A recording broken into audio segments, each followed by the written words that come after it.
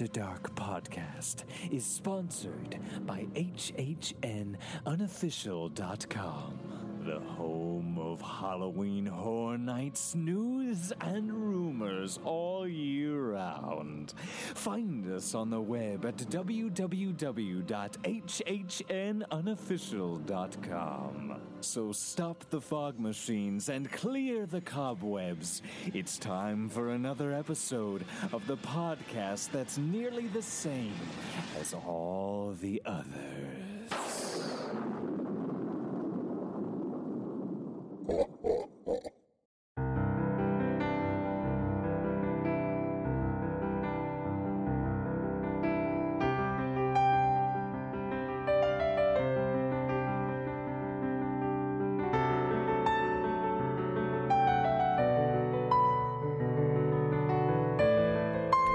Welcome to That Universal Podcast, a universal podcast for grown-ups from the After Dark and Network. There may be a few naughty words, so it may not be suitable for kids. Enjoy the show!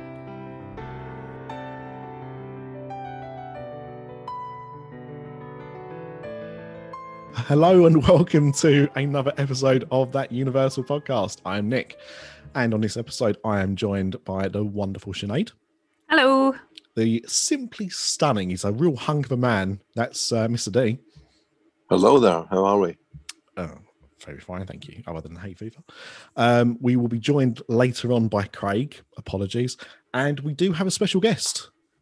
We have from everybody's favourite Irish Disney podcast, the Mickey Waffles, Sinead. Sorry, we've already done Sinead. Kate. Hello. It's the other half of Sinead. Oh, okay. Is that how it works? I always wondered. Basically. There's only one schizophrenic person. Yeah, No, there isn't. exactly. Who said that? Kate, it's a treat. We obviously don't have you on as much as Sinead for various reasons, but it's always a treat to get you on our shows. So thank you very much for joining us this week. Thank you. I appreciate you allowing a second Irish person onto your podcast for the week. Well, no one can accuse me of being racist, at least not this month. We'll see what happens next month. And we got you on. We'll give our listeners a kind of preview. We've got you on because, hopefully most people that listen to this also listen to Mickey Waffles. But in case they don't, Kate, what are you doing? What am I doing here? Who knows? No. What are you doing later on? What are you doing next year? Oh, I'm going to Disney World. Yes. And while I'm in Disney World, I am also hoping to go to Universal. Yeah, exactly. But I have diddly squid knowledge about Universal. I know absolutely nothing, to the point that when we were thinking about going to Universal, my boyfriend asked me, like, what rides do they have? And I was able to name like a good few, but I was like, actually, I'm going to have to look that up. I'm not sure. Ooh. So I'm hoping that you guys can help me have a good time at Universal and not wander in there like an absolute noob with my magic band and my Mickey ears on. Well, diddly squat, and we like to have a scale of 1 to 11. So hopefully by the end of this episode, you'll be up to about a 4. That'd be good. A 4 would be good. Yeah, we'll see if we can get you up high, but we'll see. What's diddly squat on that scale then? Well, 1 really. Is that like, okay. Yeah, you can't, She knows what it's called. And she knows where it is. So I know it's 2 separate parks, and then I need a 2-park ticket. That's about it. Well, do you need a 2-part ticket? That or is the 3 question. Well, I'm gonna go with yes, because I know what's in the 2 parks. But maybe you'll prove me wrong. I don't know. Well, before we get stuck into that, let us first find out what everybody is drinking. And because he has decided to run flying through the doors like a deranged cheetah, Craig, what are you drinking? Jesus, Mary, Joseph, and the wee donkey. I'm drinking Cherry Pepsi Max. Oh, that is such a disappointment. After all of that was a bit of an anticlimax, really. It's about as anticlimactic as the last episode of that series of Line of Duty, which Craig is replicating there. Sinead, what are you drinking? I have got a thrilling Coke Zero. thrilling. What it is to me, it's exotic because it's Irish. So, it's technically not what I would be able to get myself here. You can't get Coke Zero? What? You can't get Coke Zero in the UK. No, hang on. Stop talking shite, Nick. Shut up. We can get Coke Zero in the UK. However, ours will be manufactured in Great Britain. I'm assuming yours is manufactured more locally. Yeah. What? Ballycoolin, Dublin 11. There I you actually go. went to the Coke factory on a school tour when I was in primary school, which will tell you an awful lot about the Irish schooling system. Did you ever go to that, Kate? No, we went to the Doll. Oh, We went nice. to see where the Weetabix is made instead. Craig has been to see where the sausages are made. That's what happened last time I went to Universal. That Mr. was D, Nick in the shower. I know a lot of kids that got to go to the Cadbury's factory before they shut it down to the public. Well, put it this way. I went to the Whoa, factory. shut it down to the public. You mean like Willy Wonka? Yeah, exactly. There was an hang on. incident, and then that was it. Now they only make chocolate without anyone's eyes seeing it. We have Cadbury's World in Bourneville. the Well, that's original nice. I've been Cadbury's there. factory. It's awful. What are you talking about? I loved it. I thought it was great. Oh, you can't. Again, they block everything. All the exciting stuff you want to see, they put up behind white walls. So you There's a can't- little ride that's like knockoff Peter Pan. It is awful. It's so fun. Absolutely awful. Mr. D, save the day. I'm drowning my sorrows. I've got a bottle of beer, a bottle of Estrella. Oh, Australia. why? What happened? Scotland, Do you mean man. what? I haven't watched it. I've to- been in. The Czech Republic. Huh? To be Oh. fair, Nicola Sturgeon is demanding a replay, so we get the right result. you He just won't. got absolutely slaughtered. It's look. The thing Oh, is, 2-0, isn't slaughtered? It's That's soundly. It is considering how he has played. Look, Yeah. look. I like that. I'm Two of the best players in the Czech Republic team have played for West Ham this season, and I would have quite happily told you, Mr. D, that they would have walked all over you. In the same way, I would expect them to walk all over us as well. If I'm honest, Mhm. that Czech Republic, they're a dark horse of the tournament. I think you can hold your head up high. You didn't play badly. You had a very tough fight in your hands. So I'm getting drunk on Friday, no matter. yeah, well, Wow. that's to be expected. I'm going to be in a Kate. room with 9 Englishmen, and I'm the only dear. Scotsman watching that game. Okay. I'm going to smash the place up. I'm going to wreck it, no matter what. All Win right, or Ralph. lose, I'm All trashing right, it. Ralph. I'm not already. Okay, what are you drinking? Just water. It's too hot. I can't drink anything It's else. so hot. Isn't Has to be water. I might die. It's So outrageously hot. warm. Is it Irish water or UK water? Just for me. Irish water? The fuck? Okay. Gay water. Of course, it's Irish water. What are you talking about? This day reminds me. I think it was about 2 years ago, and It's I a don't know- water-related story. No, it was about 2 Jesus. years ago, roughly to the Really? time, and Joseph and the wee donkey. There's one thing I won't stand for, and that is a bent podcaster. one thing I won't stand for is you interrupting me anymore. I'll mute you next time. It was about 2 years ago to the day, and we interviewed John Mazzari for this very podcast, and it was the hottest day of the year. And we are recording this on what has been so far, by the temperature gauge, the hottest day of the year, and I am absolutely melting. And I'm hoping that this Mike's Black Cherry Hard Seltzer is going to change that, because it has been in the fridge. So cheers, everybody. Cheers. My I have to favorite ask things. Nick. Oh, sorry, go on. Are those hard seltzers nice? Because I have tried a couple different ones and I just can't get on board with them. Is that one nice? Is it worth trying? What have you tried? I've tried a couple different flavors of the White Claw ones, and I tried the like Topo Chico ones, and that was horrific.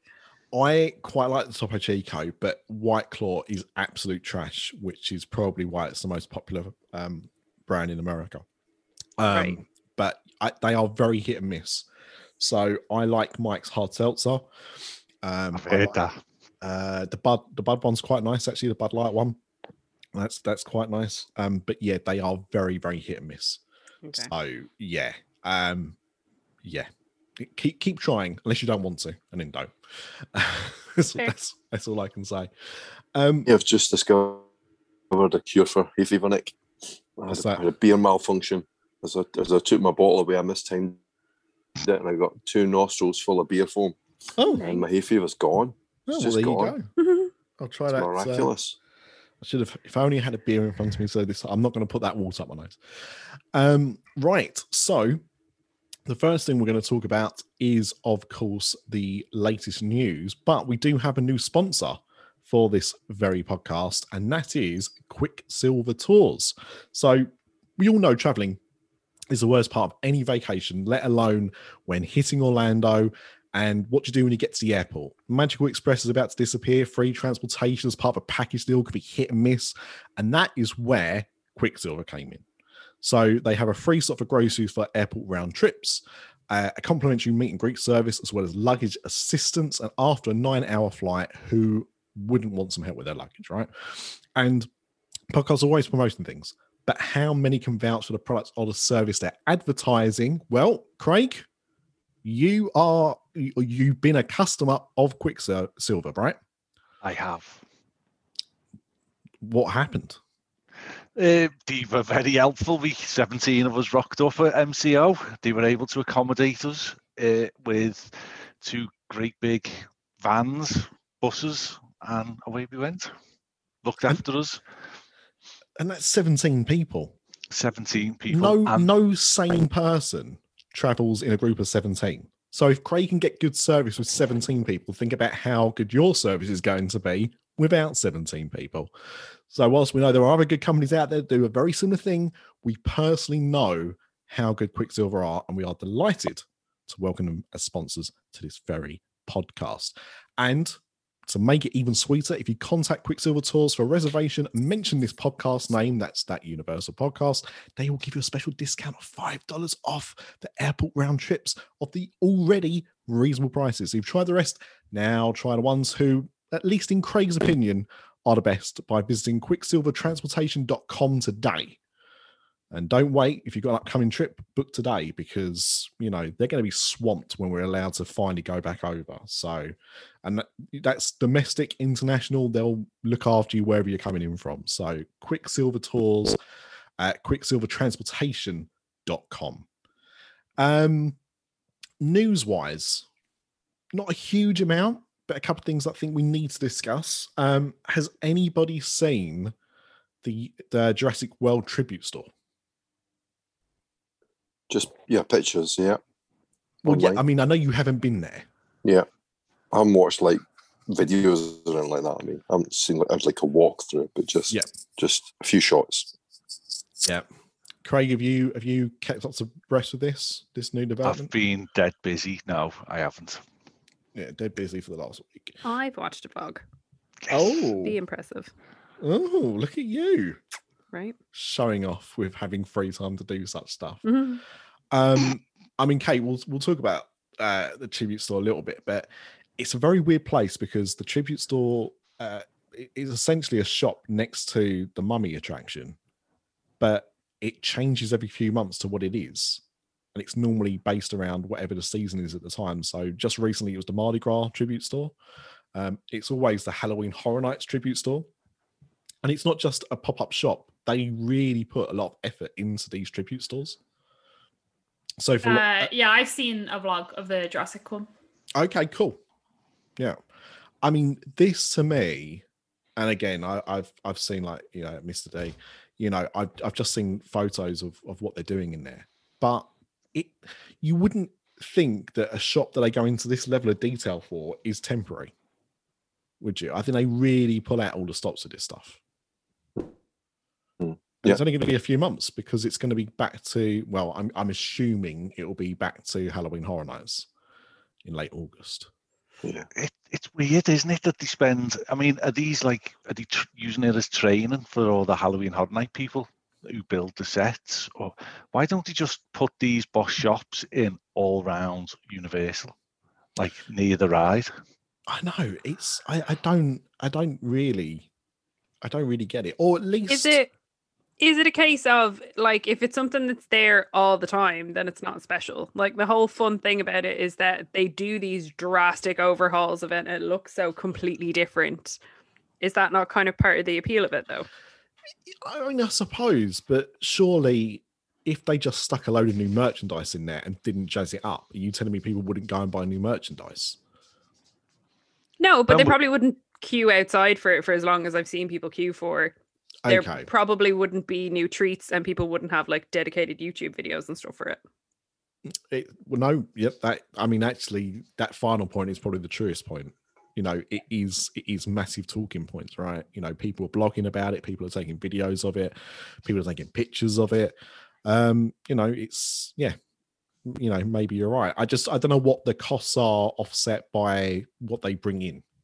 Do you know what I mean? Like, you know, it'd be interesting to find out how popular, you know, these shops look popular, but how popular are they? Like, how much of an impact do they make on merchandise? And they might just be pulling props out from the back, mightn't they? And obviously, you know, just utilising some of them and then putting them back into storage. Yeah, it's possible. It's possible. So it's got a Mold-O-Matic machine, which is obviously quite common in the tribute store, where you can make not one but two different dinosaurs for $6. Obviously, all of the new merchandise that's from the Velocicoaster, which is, you know, really why this is here. It's a shame, obviously, with what happened in the world, because I guess Jurassic World 3 would have come out about now, so this would have been a tie-in to both the film and the attraction opening up. But hey ho. But just the level of detail in each of the rooms. You know, there's a room with the it's not an incubator, is it? But where the dinosaur eggs are being kept. You've got, you know, either props in the film or very similar things to what you see in the films there as well, like coats and whatnot. Some of the merchandise is very interesting. I love the Mr. DNA stuff. He's very cute. Yeah. And not someone that really, you know, he was a part of the first film as a, you know, just literally a throwaway character. But I do love the stuff that, or the fact that they've, you know, put him on merchandise and stuff like that. That's really interesting. They have actually got screen use props. Oh. Yeah, they have like some eggs and stuff like that, don't they? Yeah, they've got the shaving cream. Yeah. The shaving cream canister. The Alan Grant's hat. The cane. The amber John cane. Hammond's cane. Yeah. And you can buy fossilized amber.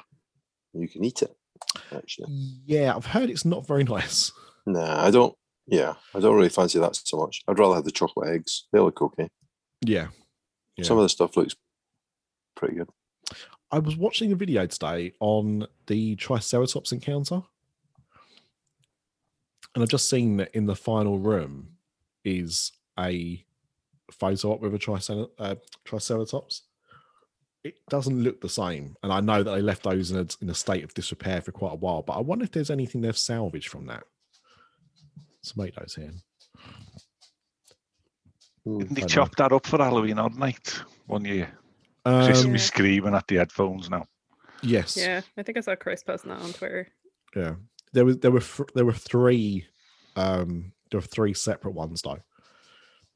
Okay. So I don't know. And also the ride, the attraction did open up for a brief period of time after it closed, after Halloween Horror Night. So I don't know.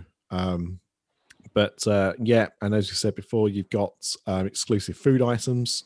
So there's a Velocicoaster apple, a marshmallow pop, cupcake, s'more, a Jurassic World dig in a jar. A what now? A dig in a jar. It looks like I'm guessing it's like a cake in a glass, that kind of thing. Yeah. So hence the dig. A whoopee pie. Jumbo Oreos, vegan brownies, or a vegan item. That's interesting. Fudge promo, 6 for $20. I have to say, just to go back to the point about the vegan thing, anything I've seen from the tribute store, even from Horror Nights and when they had it for Mardi Gras as well, there are always vegan options in the specialized treats, which I feel like that is something that the other side of Orlando don't always do. There's usually vegan options, but there's not usually themed treats.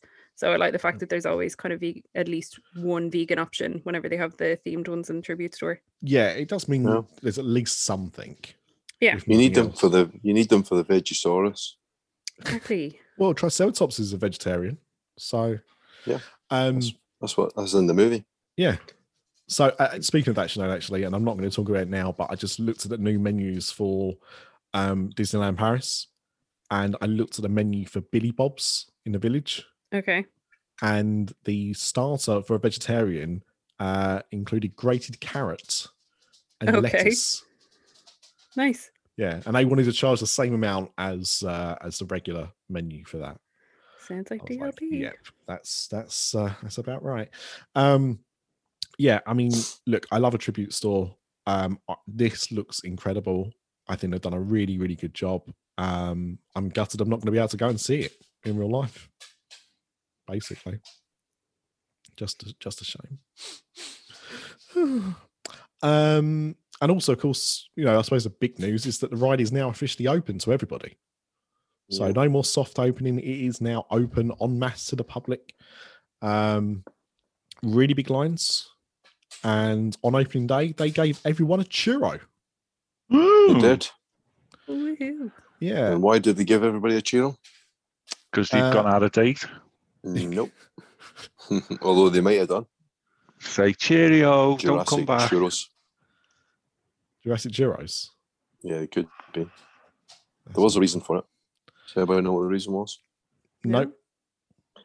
So when they originally started on the project, they told everybody it was jokingly that it was going to be a churro stand. Oh, yeah. That's brilliant. So they give everybody a churro. Isn't there been photographs of bins full of Cheetos? Well, I was going to say, this is what annoys the head out of me. Like, they didn't force everybody to take a churro, but people were just throwing them in the bin. Oh, I hate really people, but I wouldn't me. give for a churro. Yeah. That's what I mean. Like, and to be fair, compared to, Disney ones, they were a good sized churro. I think they were anyway. That's very annoying. I hate people. It's just, there's no need, is there? Absolutely no need. So that's it. So, Craig, you're here. Yeah. Before we move on to focus on Kate, should we do the semi-final? I haven't got Ryan's votes, but I have got P-Dub's votes. Oh yeah, okay, yeah. But just dead quick, there's no, as of like today, I think there's no capacity limitation at Universal anymore. It's all gone, so you can just all fill your boots now. Wow. No. What? So the park's open to full capacity? Yeah, that's what I'm reading here. Is it official? Yeah, posted 14th of June. What day is it? 14th of June. No, 14th, yeah. Yeah, Inside the Magic 4 hours ago. There you go. Well, it must be right. If it's on the internet, it must be right. Exactly. That's what Abraham Lincoln says. So anyway, Craig, go on, let's do the semi-final. Well, go on in, over to you. New segment. Oh, all right, who is it? Can't remember. Let me just get my twits up. It's your bloody segment. Oh, do you know what? I've had a busy day. Don't be tell you. He's been off cycling. I keep getting bloody notifications. Sorry, Gail. Right, go on. All right, Skull Island versus The Mummy. And Horror Makeup versus Forbidden Journey. Okay, I've got my two, yeah. So we'll do the first semi-final first. And Kate, you can play along as well. You can have a vote. She's never been, Craig. Doesn't matter. She's got it in it. It's in her heart. To be fair, Nick, half the ones that you let me vote on, I've not been on, and you still let me take part. That is true. That is true. Exactly. So, Kate, have you seen Kong Skull Island? I think so. Hang on, are you talking? Right, you gotta be more specific. Are you talking about the movie? Ride, or... Oh no, the ride. Sorry, Gail. Sorry. Oh yeah. Yeah.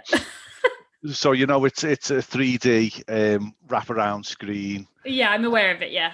Yeah, and the big weenie at the end, and the scare actors in the queues and all that, and so you've seen walkthroughs and that. Mm-hmm. Versus the Mummy, which replaced the old original King Kong ride It's got to be 20 odd years ago now, getting on for 20 years. 2003, I think. Yeah. 2002, yeah, around that time. And this is, have you seen stuff on this one? Vaguely. So basically, the premise is, do you like that word, that you're going into a live film set of the film of the Mummy, and it all goes horribly wrong. Right, gotcha. And they're going to suck your soul out. And it's a coaster. You're pretty much ruining these attractions for Kate. But then asking her, so you're telling her what they are really awfully. I'm not. You are. I've literally nailed it. No, you didn't. And then you're asking to vote on which one sounds least shit. No, this is the semi-final. Go on. So, right. Do you want to vote, Kate, or do you want to wait and let people talk a little bit and then have a vote? I'll vote for King Kong and I'll just get it out of the way. That's right, girl. So for me personally, it's very, very tough, this one, because the Mummy is phenomenal.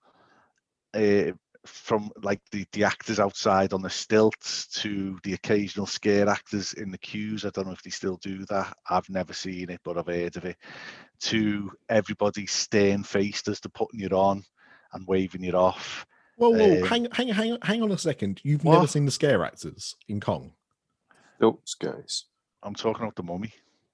You've never seen one in the Mummy? No. Blimey, something I've seen that you haven't. Okay, carry on. Yeah. The animatronics are a little bit ropey in the ride itself, but some of the effects, like the fire and the beetles and everything like that, and then the coaster itself just smashes it out the park. Some of my happy memories are watching the Nana getting off it with her glasses wonky, her ears all a squiff, her bum bag goes up. It bum back us up all round her ears. It was just hilarious as you come down that ramp. But then on the other side of it, you've got King Kong. And what is not to love about King Kong? And I literally still pull out different bits of on that ride as you're going through all the footage. I don't know, there's just something about it. It's so simple. How can they get King Kong so right and Fast and the Furious so wrong? Do you know what I mean? So I'm going to have to go with the Kong Skull Island. Yeah. I've done it. Okay. What about you, Nick? It's a toughie because as we know, like my biggest regret in theme park life is never being able to go on King Kong. Like the original King Kong, Kongfortation. So the Mummy had to be something special to replace that iconic ride, and it absolutely is. And the fact that it is now, 18 years old and is still as thrilling as it was when it first opened, other than, as you say, Craig, the ropey animatronics, is testament to what they replaced it with. I really, really enjoyed Skull Island, though.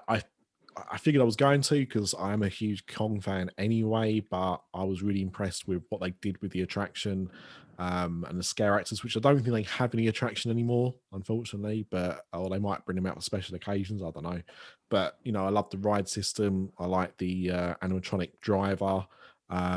Think there's a lot of cool elements to the attraction, but for me, it's the ride that I have to go on multiple times when I'm at Universal, and that is the Mummy. Mr. D?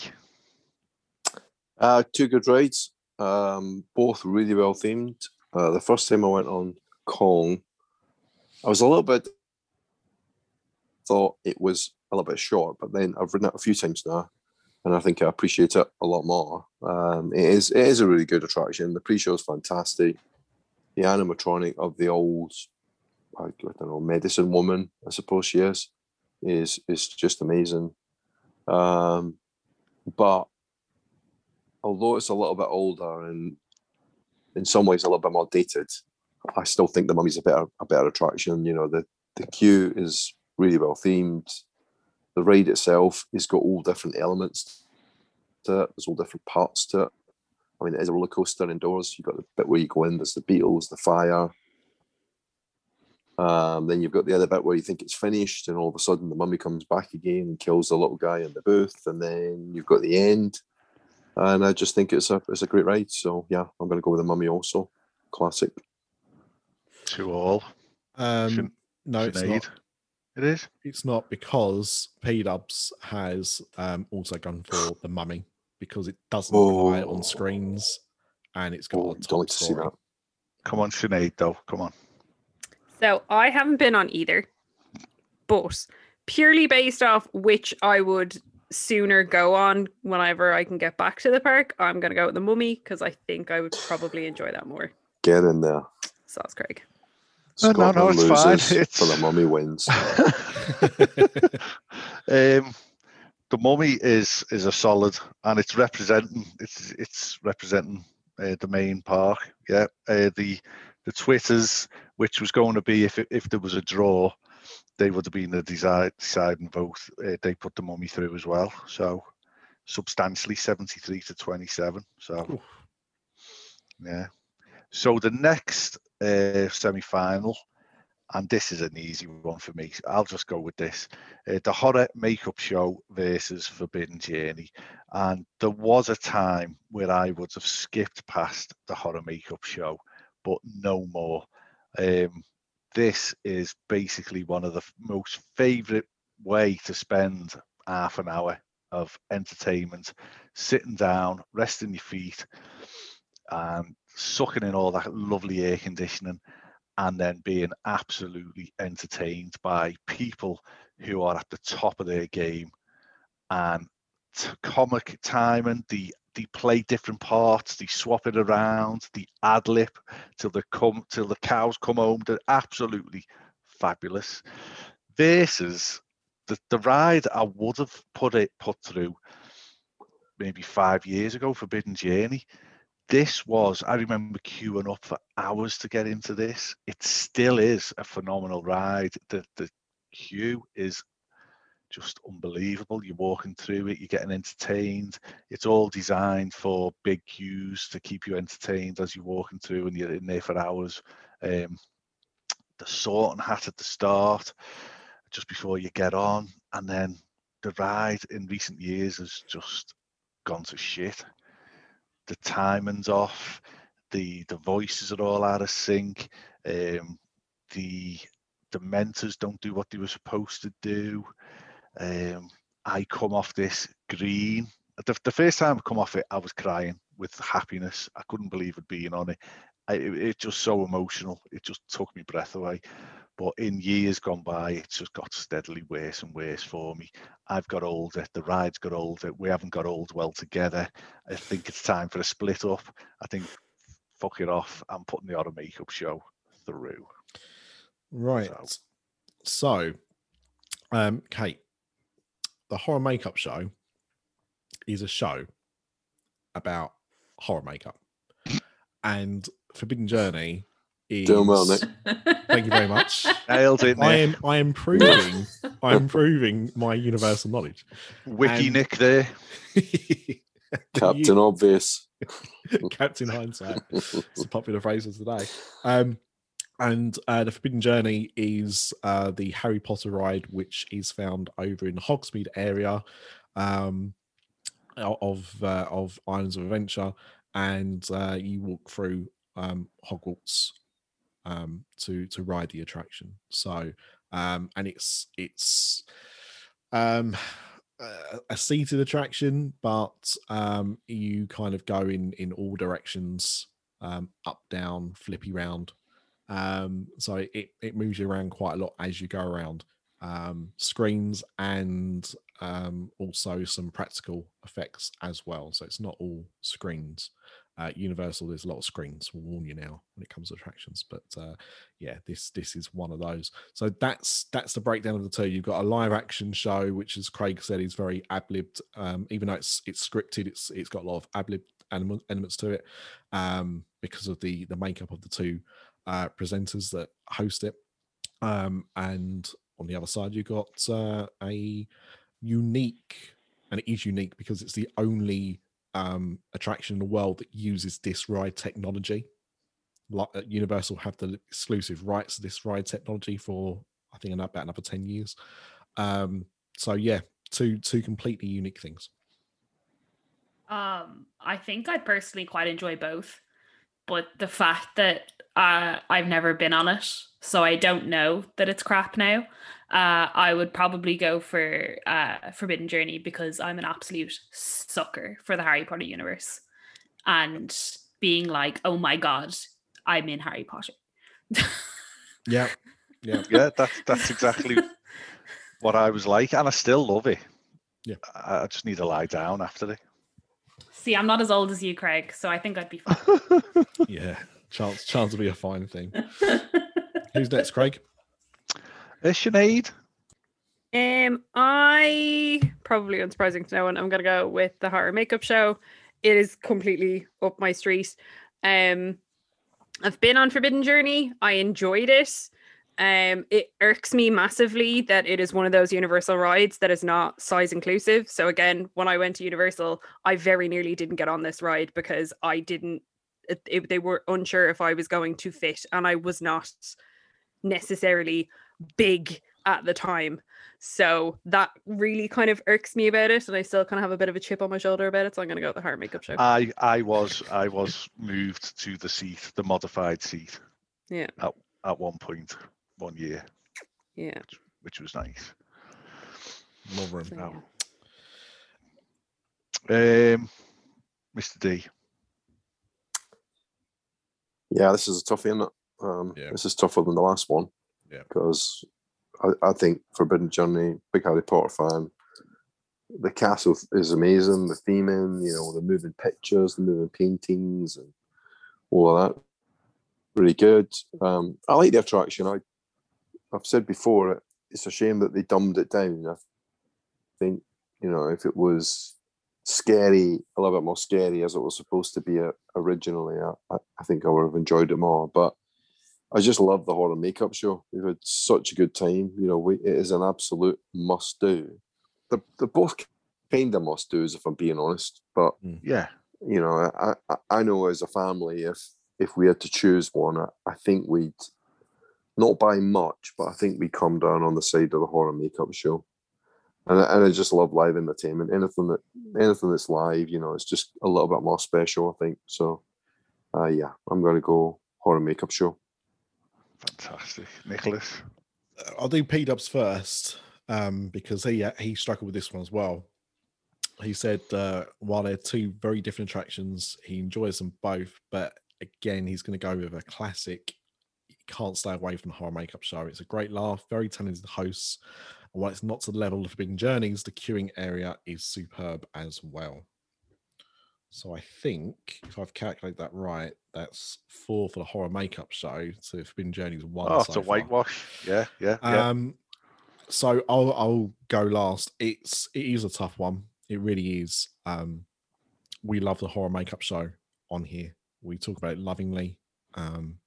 We've interacted with some of the hosts on Twitter. Been joyous. And we even released the audio from it on a previous episode. Yeah. So people could experience that hadn't actually gone to see it, because it is very visual, but it also works well just listening to it as well. That said, and although I echo Craig's experiences on Forbidden Journey and about feeling green afterwards nowadays, hence taking anti-sickness medication when I go to Universal, there's something about Forbidden Journey. The ride system is incredible. The queue area, inside and out, is fantastic.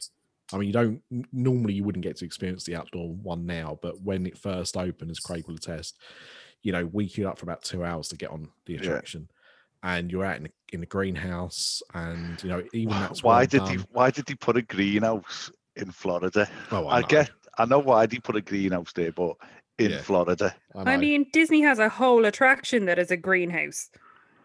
Well, yeah, but no, she's very true. It's very very accurate.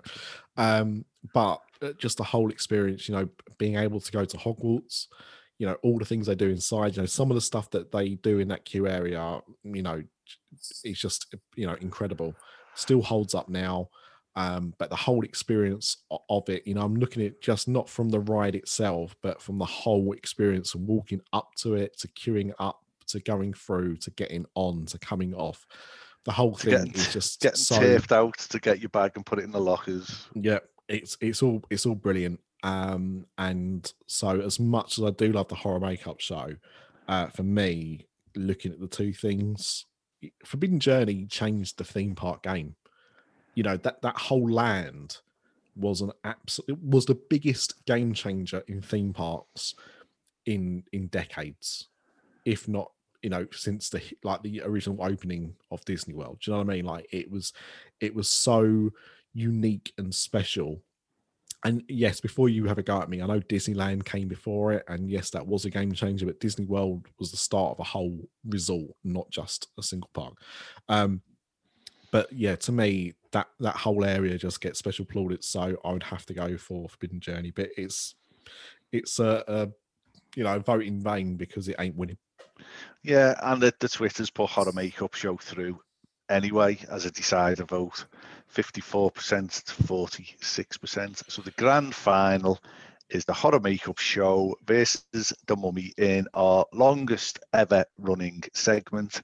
It will continue into July next month. Possibly. I mean, we might even drag it out till September. Who knows? Who knows? We started this, Kate, 2.5 years ago. Yeah. Wow, that's impressive. We didn't really. It was probably about 6 months ago, but still far too long. But in COVID time, that's at least 3 years. Well, exactly. Yeah, that in itself is very true. Right. So we've got those bits out of the way.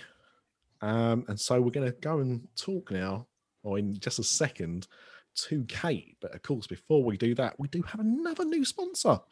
So this podcast is sponsored by the Castle Club Boutique. The Castle Club Boutique is a small Etsy store creating Disney-inspired classic fashion tees and personalized family trip tees inspired by the Disney parks and your favorite classic Disney films. Now, I know you're thinking, well, this is a Universal podcast. Look, if you think you're going to Orlando and you're not going to do anything Disney at all, then you're very, very mistaken. They also stock accessories, children's wear, and most recently, home decor. So if you have a family trip or special occasion coming up, let us help you with the design to create the perfect custom tee to mark your event. And you can contact them by emailing at sales@castleclubboutique.com. We ship free to the UK, but also worldwide for a small fee. So you can go and find their Etsy store by searching for Castle Club Boutique, or you could give them a follow on Instagram at the Castle Club Boutique, all one word. And if you quote that Universal podcast, you'll receive 10% off your order at checkout. Hello, 10% people, save your money. And there you go. The Castle Club Boutique is now a proud sponsor of podcasts on this very network. But Kate, over to you, because as you mentioned at the top of this show, you are going to Orlando for the first time next year. And yeah, sorry, I was looking up Castle Club's website. Yeah, I was like, oh, look at these. Everyone that is now listening to this podcast, if you want, you can pause and you can have a look, because although it's not aimed at me, there is a really nice Boozy You design. Oh, they do. Social Disney-ing. They've got some really good stuff. When they approached me, I was like, oh, so I'm going to have a look, see what they've got. And I was like, oh, I quite like this. It's very me, I have to say. Yeah. Very, very Get good. Your and discount. Of course, that's it. That Universal podcast, even 10% discount. Yeah. Well, they are sponsoring us, but after hearing this advert, maybe they won't. I don't know. Maybe they'll cancel it. But yeah, I mean, to anyone that's listened to the Mickey Waffles recently, there was a delightful episode. I think 3 episodes back. Since that episode, every episode, all you can hear is grins. Yes. Yes. And I mean, look, the thing is, we're very cheery people, Craig. Yeah. Well, yeah, but you know, we've all been a bit sad of late. But when that We've Booked Holidays episode come out, wow! I listened to it 3 times. That's all I'm saying. Is it cheery though? I mean, sometimes Kate can be a little bit, you know. She wasn't on that episode. Mate. Oh, she definitely wasn't on that episode. Absolutely. I'm sorry. Are you saying I can be negative? I think you'll find that of all the podcasts in the world, you guys are the most negative. Well, I mean, not only our views. Well, Ryan's not on tonight, so exactly. Ryan as well. Ryan brings us down. We'd have no 1-star reviews if it wasn't for Ryan. That's all I'm saying. Gets the interaction though. That's true. People love to hate him. To be fair though, he's also stunk up your show. Very true. So I mean, yep. you know, nice little test with Kate. Yep. Oh, right, little Ryan sitting there tomorrow morning thinking, "Oh, great! I can listen to this new episode of that Universal podcast." And I'm playing Halo on my Xbox 5 or whatever it is. Yeah, with Dolby Atmos headsets. But you recently did an episode where you were talking about your trips. Sinead is going to Disneyland Paris. We're not going to talk about that on here, but you're going to Walt Disney World. And on the first episode you discussed this, you did kind of mention that you hadn't really decided about would you go to Universal or not. But then on the next episode, you kind of said, you know what, I think it'd be wrong not to. Yeah, I mean, let's be real. That first episode was me going, okay, just so everyone knows, like we're not crazy. We'll think about it. When like in reality, we were both like, we're going. Yeah. And then the next episode was like, we're going. I mean, the thing is, you know, I think, and I will say this obviously to you, but I'll say this to anyone that's also planning their first ever Orlando trip, and that is that, I mean, obviously Disney World is probably the reason most people first look to go to Orlando for a holiday, right? Mm-hmm. You know, that is the big attraction. But I do think that, you know, the other theme parks are mainly Universal. I mean, you know, I know SeaWorld, you know, is a bit controversial nowadays. But, you know, you've got Busch Gardens down in Tampa. You know, there's lots of other things you can do in that area. And if I'm completely honest, and I can be on this podcast, I can't on Disney Parks and Beyond, but right now, and I told this to the guys the other day, like at this moment in time, I am more invested in Universal than I am in Disney. Yeah, I have. Like, I do watch, like, when the Tim Tracker goes to Universal and stuff, I watch those vlogs as well.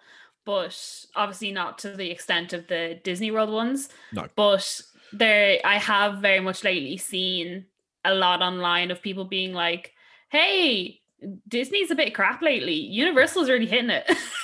and the thing is, like, I'm not going to tell you you're wrong with this, because you are going to go to Disney World next year and you are going to have the most amazing time. The people that are turning around and saying this now about Universal versus Disney are people that have been there prior, where the experience was different, because things have changed over the last decade when it comes to Disney quite massively. So I think that is why you're getting that negativity. You're not going to experience that because this is going to be your first time. Yeah, it's kind of like even crap Disney is good Disney because I've never experienced it. Like Disney World. So like I don't know what is. Do you know what I mean? Like if something's not there, I'm not going to know it's not there because I've never seen it before. Yeah, but there's stuff there that wasn't there before that's amazing, right? Yep. You know, Star Wars Land, Flight of Passage. You know, that's all new. Disney Springs. I mean, they did a phenomenal job with Disney Springs. I love the way you call it Star Wars Land. Yeah. So Star Wars Land. I don't buy it. I don't buy it that Disney isn't as good as it was before. It's more expensive. I think that's probably the bigger issue. It's much more expensive than it was before, but it's just as good. I think, or it will be when it gets back to normal. Sorry, Nick. No, not at all. You're right. And I mean, for me, I think the things that I don't like that are happening at Disney are more not just the cost things, but more so things like ride reservations and the fact that, you know, you can now go to these parks and not get anywhere near the attractions that you're being drawn in by, like Rise of the Resistance.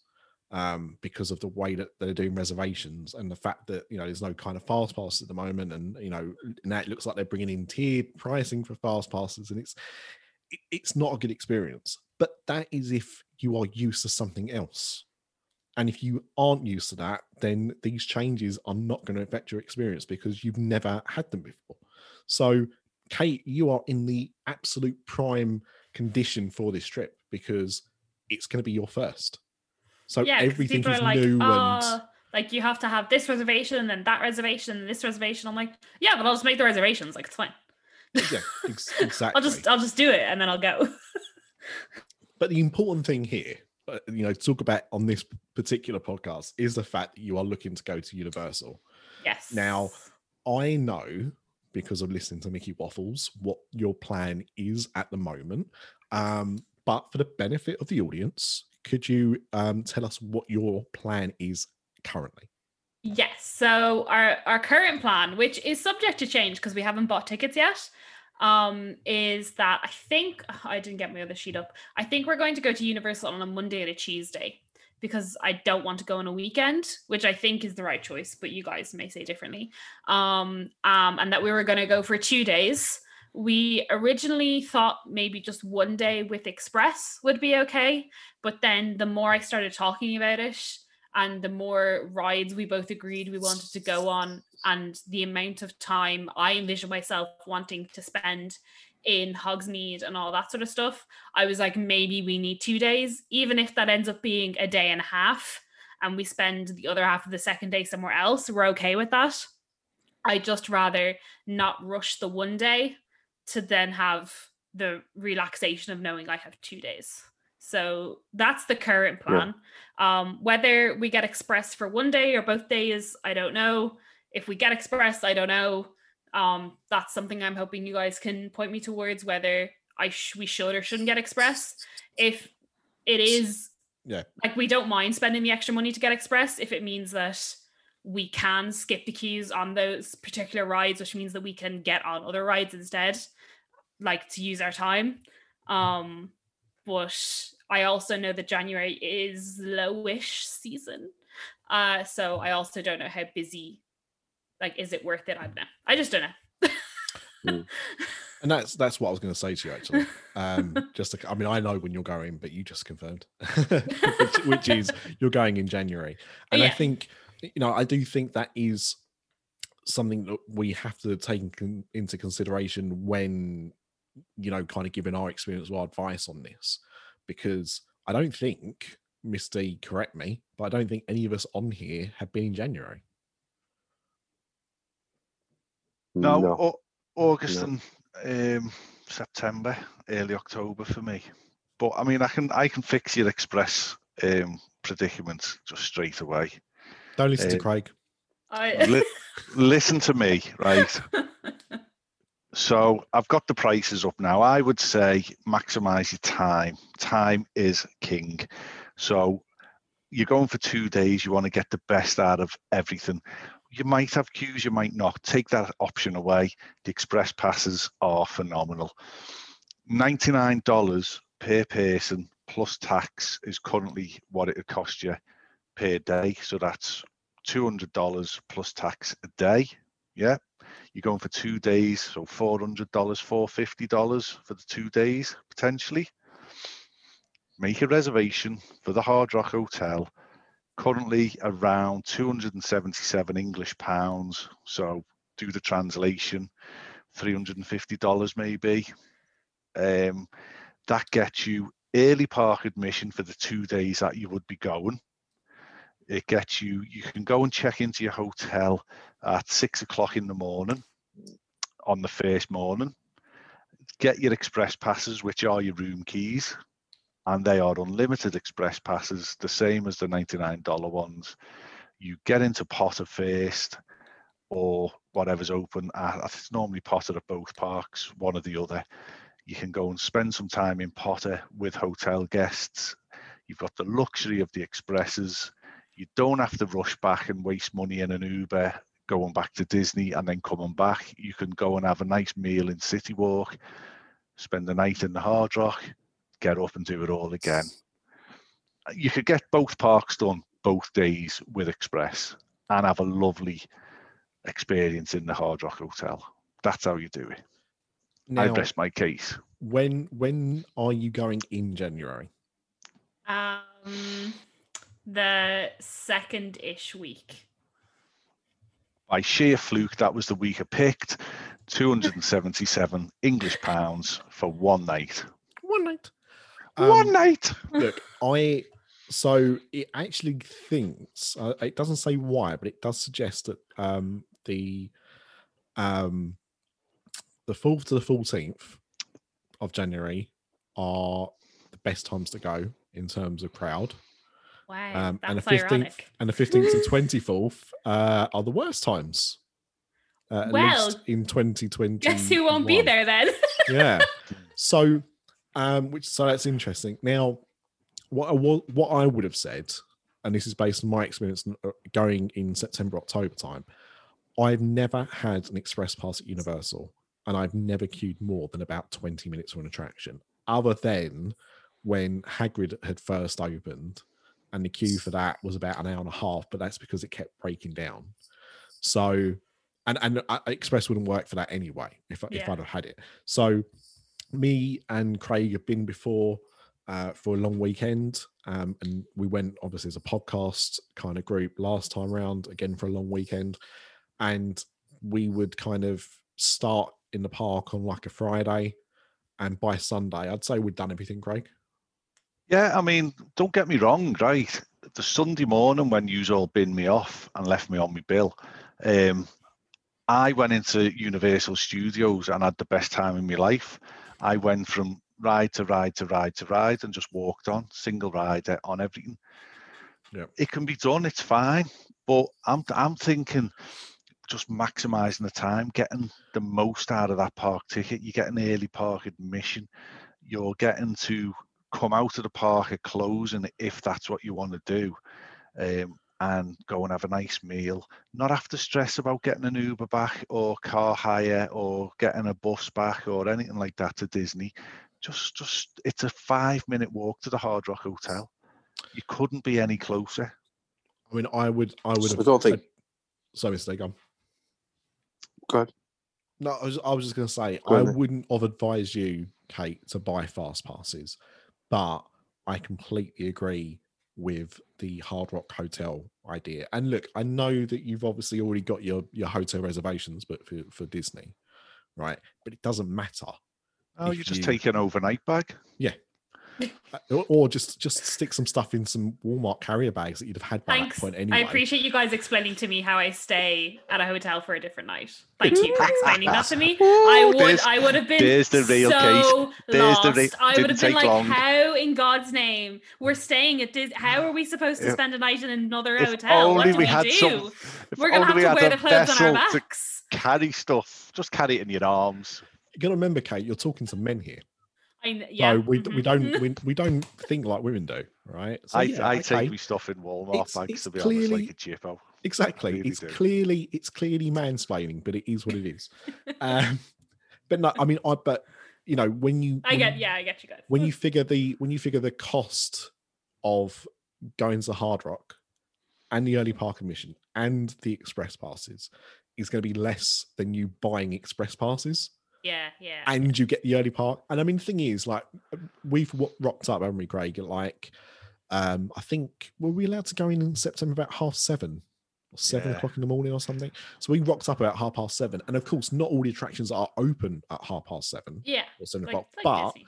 yeah, but you do the ones that are open and you get a head start. And also, you know, if there's an attraction you specifically want to go on that you know is going to get really busy as that park opens, you just rock up there, you know, 20 minutes before it opens. Just and hang around like a kid with Adidas. Exactly. Well, I mean, if you want some nice photographs for Potter, it's just busy all the time. Mm-hmm. But early park admission, it's a lot less busy because it is just the hotel guests. Yeah. And also as well, I wouldn't say that they're particularly forthcoming. Like when we were staying at Volcano Bay, there was nothing in our room that said, oh, by the way, you can get into the parks early and you can get into the parks from 7 o'clock. We just figured that we'd be able to. No, just because you were like, I'm staying in the hotel, therefore I get in early. Well, we know from Craig normally stars at the Hard Rock, so we know that Universal hotel guests do get early access. But what I'm saying is they didn't advertise it particularly well. Okay. So had we not known, so there even might be some hotel guests who don't know that they can get in early. Absolutely. Gotcha. Absolutely. And also as well, even if you do, how many people stay at Disney on Disney properties don't want to do rope drop? They're quite happy to rock up when the park's open or later, depending on, what they're doing for breakfast and whatever. Not everybody wants to hit the parks first thing. So, with all of that said, that is, I think, a great way of doing it. So we fixed that. Right. What's next? Let's go. Well, I just want to put the other view on the table, because, I mean, what Craig and Nick are saying is a good option.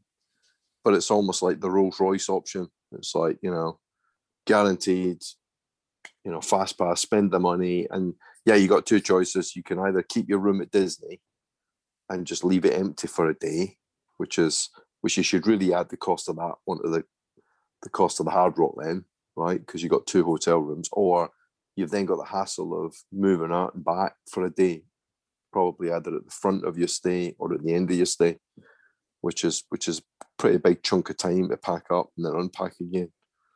But the other alternative is don't do that.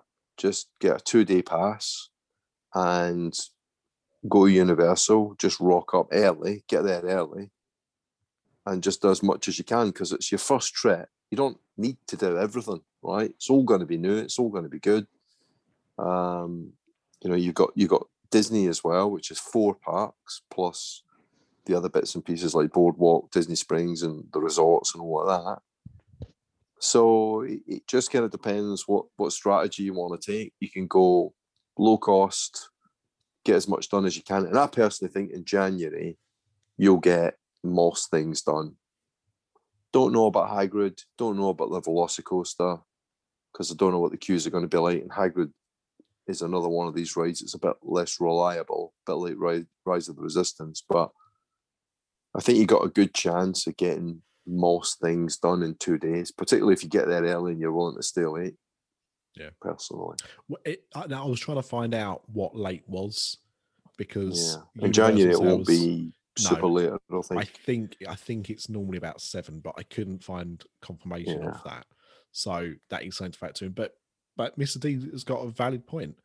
The thing is, Kate, yes, I know your plan right now is not to go back to Orlando the next year, or necessarily even the year after. But you'd like to think you're going to go back at some point. And sometimes some of the thrill is, well, I didn't get to do that this time, so I have to come back. Do you know what I mean? See, I think there is just so many of like the big hitters in Universal that if I don't do them, I'll be really upset, because I don't know when I'm going to get back. Obviously I will, but I don't know. And so like, I'm kind of like, if I could maximize my time more, like staying on site for a night and then being able to mill around sort of in the morning, and like some of the big hitters being able to be like, oh yeah, okay, I'm here now. I'm here when you are. Let's go. Then I mean, on the last trip, Hagrid's just opened in the summer. I think it opened in July or something, or June. And we were out there towards the end of September. And every time I wanted to go, the queue was already like miles. And there was one time when I thought, now, you know what? I'm by myself. Now, everyone else is doing other stuff. I'm going to stand here in queue. And then someone said to me, oh, there's a single rider line if you go down here. So I went down there and I got to the front. I went, oh, no, we're not doing single rider right now. I'm like, well, where am I going then? So I had to then get to the back of the queue, which meant I'd wasted half an hour already. I cannot believe that team member just did not let you on. When you were like, well, there's other team member told me, so let me on now. I was just, but I was so hot by that point. I was just like, you know what, sod this. So that trip, I didn't go. And I said to myself, okay, well, I've done all the other stuff. So it just means it's something that I'll have to do next time. And that's it. But I completely understand the frustration with that. The other thing I would say, with going there for 2 days, especially if you like Harry Potter, like the lands are so kind of intricate and well designed, you're going to probably want to spend a lot of time just absorbing everything. Yeah. But not necessarily the actual attractions itself, but all of the shops, because even though you see pictures of it, like when you actually go there, it is a completely different experience. And the one thing, when I went to Hogsmeade when it first opened, and we'd already started a holiday at Disney World, and I'd been to Universal once before, but this was obviously like a new thing they'd done, and it just blew me away at how well it was themed. Like, it was honestly like you were in the film. It was incredible.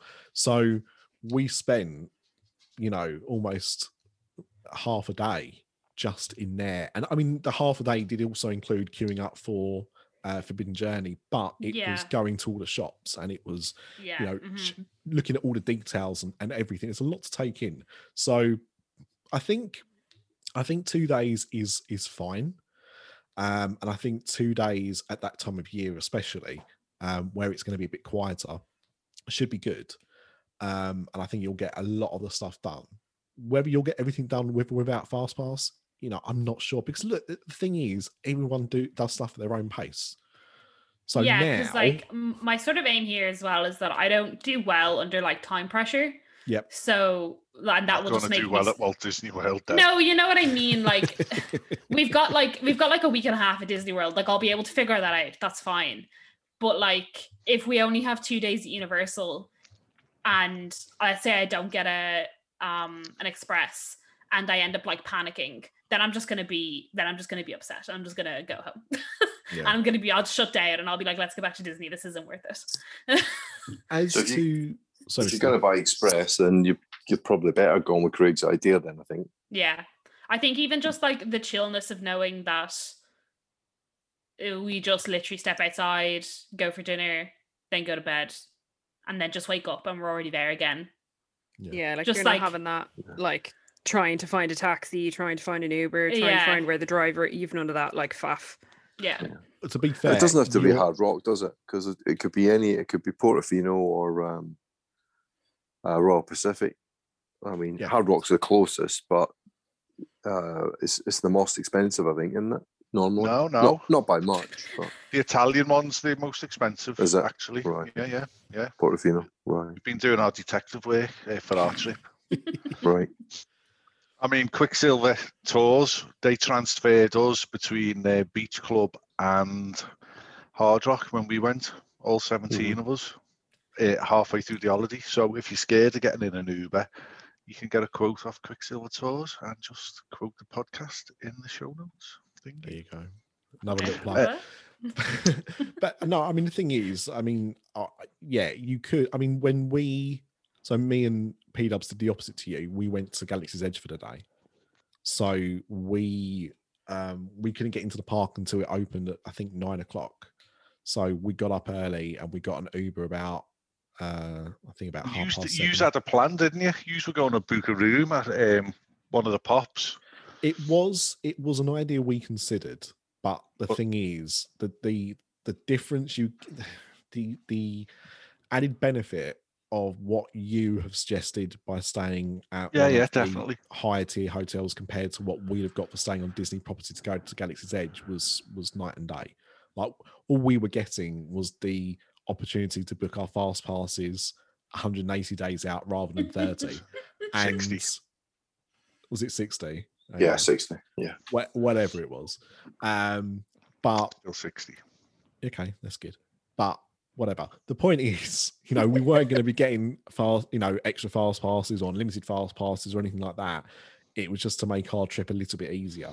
And when we factored in the cost of a Disney hotel for the night and what that would have been, it was just made more sense for us to get an Uber. We couldn't get into the parks any earlier, so there was no real advantage. The only advantage would have been that we probably wouldn't have had to have got Muppet Vision 3D as a fast pass. Because we could have got it on a better attraction, but it is what it is. So I definitely think that's a good plan to definitely consider. What else are you do you want to know? Like, was there?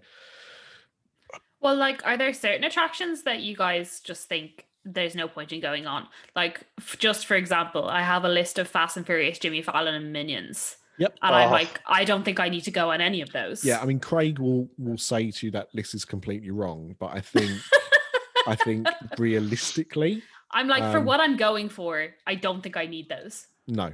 No, whoa, right. Treat every time you are privileged enough to go over to Florida as the last time you might ever have that opportunity to go. Yeah, and I think I'd be pretty happy with not going if on Kate any of was those. dying the next day, I still don't think those 3 attractions would be at the top of that Nick list. hasn't had a proper Disney holiday over there for 10 years nearly now. Yep. Have you? No. And I mean, just while you're there, it used to be Twister. Everyone used to hate on Twister. And I used to love going on Twister. Oh, I like Twister. Yeah. And, right, Fast and the Furious is shite. But if you get on the party bus when you're half cut with the boys, and it was banging. It was phenomenal. No, right? Kate, that is true. That is exactly what happened, and it was a much better experience because of it. But if you've got the pattern of maybe on the run up to the holiday, you watch a film and you watch the right film, whatever, Fast 6 or Fast 7, whatever it is, then you know the characters a bit more. So it's not just this out of. That seems like a lot of homework for a shite ride. Well, Agreed. I'd leave it. I wouldn't say don't go on it. I mean, if you've got express passes, I think if you do the hotel stay and you've got 2 days and you've got unlimited express passes, I think you'll have enough time to go on it, to go on those ones. And I actually think Jimmy Fallon is okay. I think it's quite a good little ride. It's my favourite ride in the park. Yeah, I wouldn't queue up for it so for more than like 20 minutes, right? So I'd use that as an indicator. You know, if I can get on it in less than 20 minutes and I've got the time and I've done the other things that I want to do, yeah, then why not? You know. And the but thing is, Fast and Furious would be the last of those 3 that I'd go on. No, Minions for me. Like, now they've taken the 3D away. The whole point of the ride is completely redundant.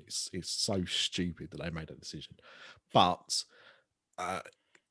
they're both right. Like, if you've got fast passes, if you've got unlimited express to be able to do all these things, you will. My guess at that time of year is that you'll get to a point where you will have done all the things you want to do. And how I would do it is I go on the rides that I obviously want to go on, you know, our priority ones. And if I want to go on them again, I'll go on them again. And then once I've done that, if I've still got time and I can do those attractions in 5 minutes, then I'd go and do them. Yeah. Not those, but I'm not even saying those necessarily, those 3 necessarily, but just in general, like, use your express passes to do the things you want to do as many times as you want to do them. There will be some rides you'll probably go on, have a good time doing it, but won't feel the urge to have to go straight back on it or even go back on it the same trip. But there will be rides that you're like, you'll get off and you'll be like, I need to do that again. Big difference. But just remember, right? Sorry, Craig. Well, just remember, you got 2 days, right? You've got 2 parks, 2 full parks. Universal City Walk, because you're going to want to have a walk around there at least, and just staying in a deluxe resort with pools and restaurants and everything else in 2 days. You got enough to do. Yeah, you're not gonna have a huge amount of excess time, and if you did have any excess time, I'd probably squeeze in Volcano Bay before I'd go like re-riding, other rides that I wasn't really that bothered about. So I think you're going to be full on for the 2 days. Well, I know water parks isn't high on the agenda for Kate anyway. No, because she's already discussed it on Mickey Waffles. But yeah.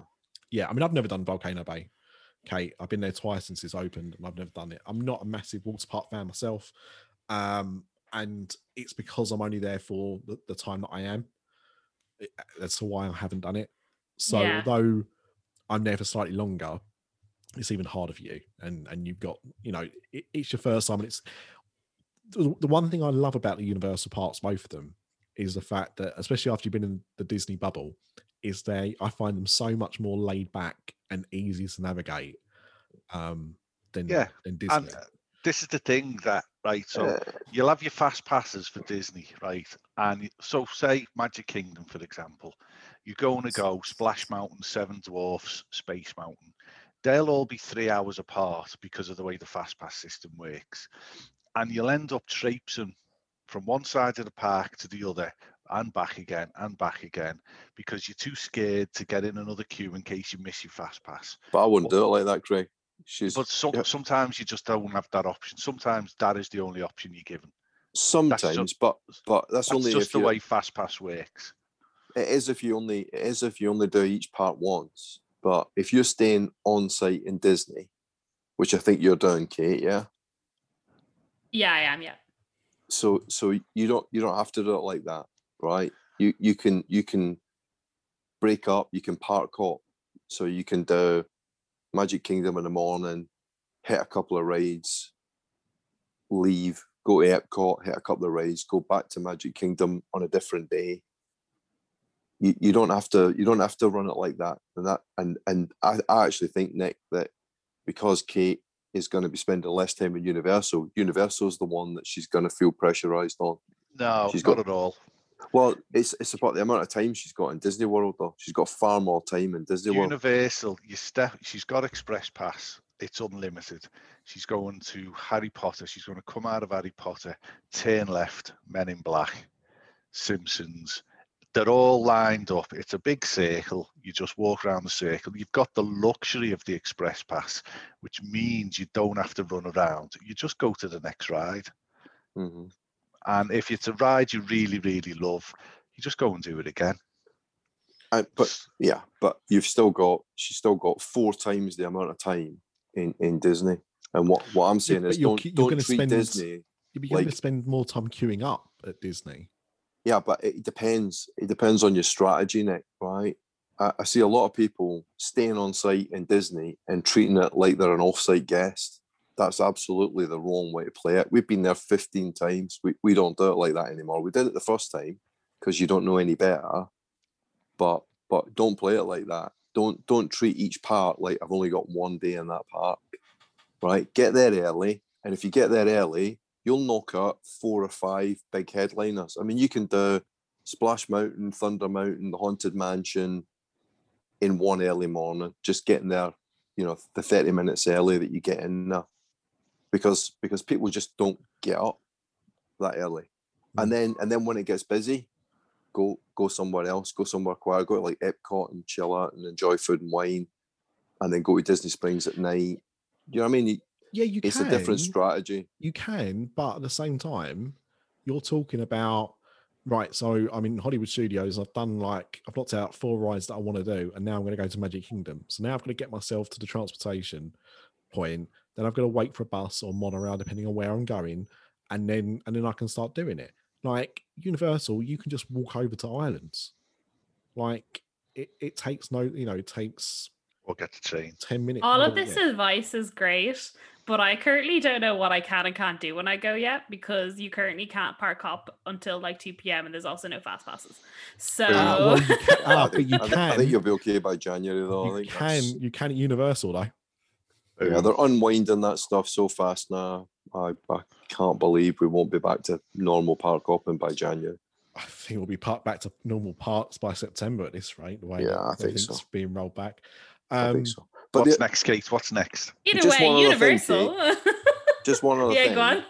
If I was you, right, the amount of money you're talking about for Hard Rock and Express Passes and all of that, I would seriously invest the relatively small amount of dollars for a touring plans subscription for the year. If you haven't already got it, it's like $10, and the crowd calendars will give you a really good idea what's busy on what day.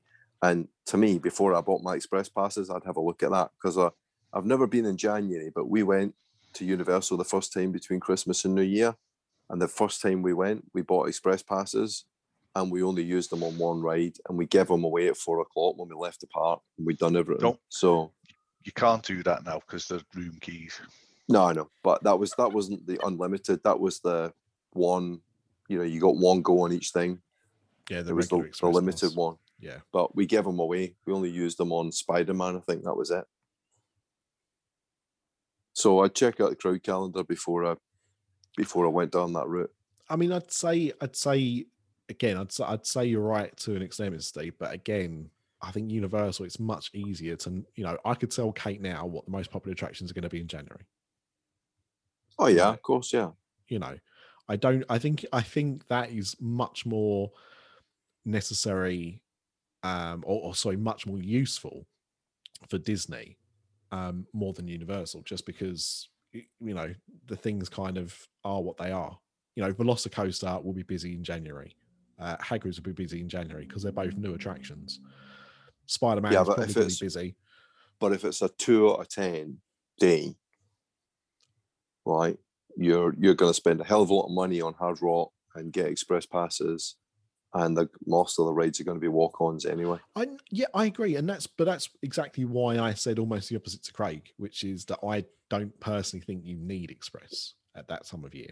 But I fuck express. I'm talking about the whole experience. All right, but yeah, and yes, you are talking about the fact that you can just literally rock up from the Hard Rock, and like a rock star. Access. Yeah. So the thing is, Misty, if you Kate's already said that she was already thinking about shutting out for express anyway. And the thing is, Kate, and that is something that's quite important. And Craig, you'll have to correct me if I'm wrong here, because I've never done it, but my understanding is if you pay for your express pass, you only get one go on each attraction. You can, but you can buy the unlimited one for $99. Unlimited, yeah. $99 plus tax per person. Yeah, and all I'm saying, okay. All I'm saying is I'd spend whatever it is, $9-10 and find out how busy the parks are going to be before I shell that out. And you get other things with that subscription. I mean, there's a huge amount of information in it. Len Tester does a tap dance for you. It gives you wait times and all of that. I mean, I know Universal's got its own app, but the touring plan ones I think is pretty good. So. And actually, that's a good point, Kate. So there is a Universal app that you can download, and that Universal app, as well as having like the maps on and everything like that, it does tell you in real time what the queue times are for attractions.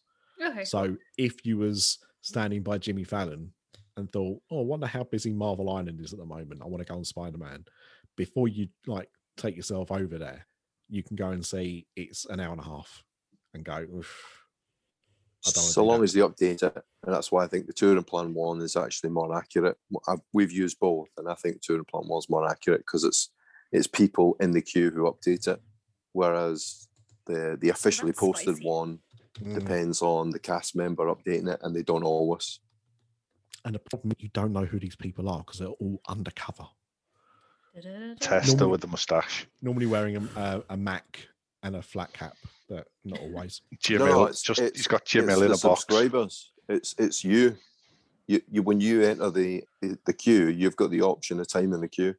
Right. So you update the wait times live, and it's a surprising number of people who do it. Yeah, I've done it. That's the kind of thing I do. To be fair, I've done it. I'd be like, let's see how true this is. Sold a tour with that. Yeah.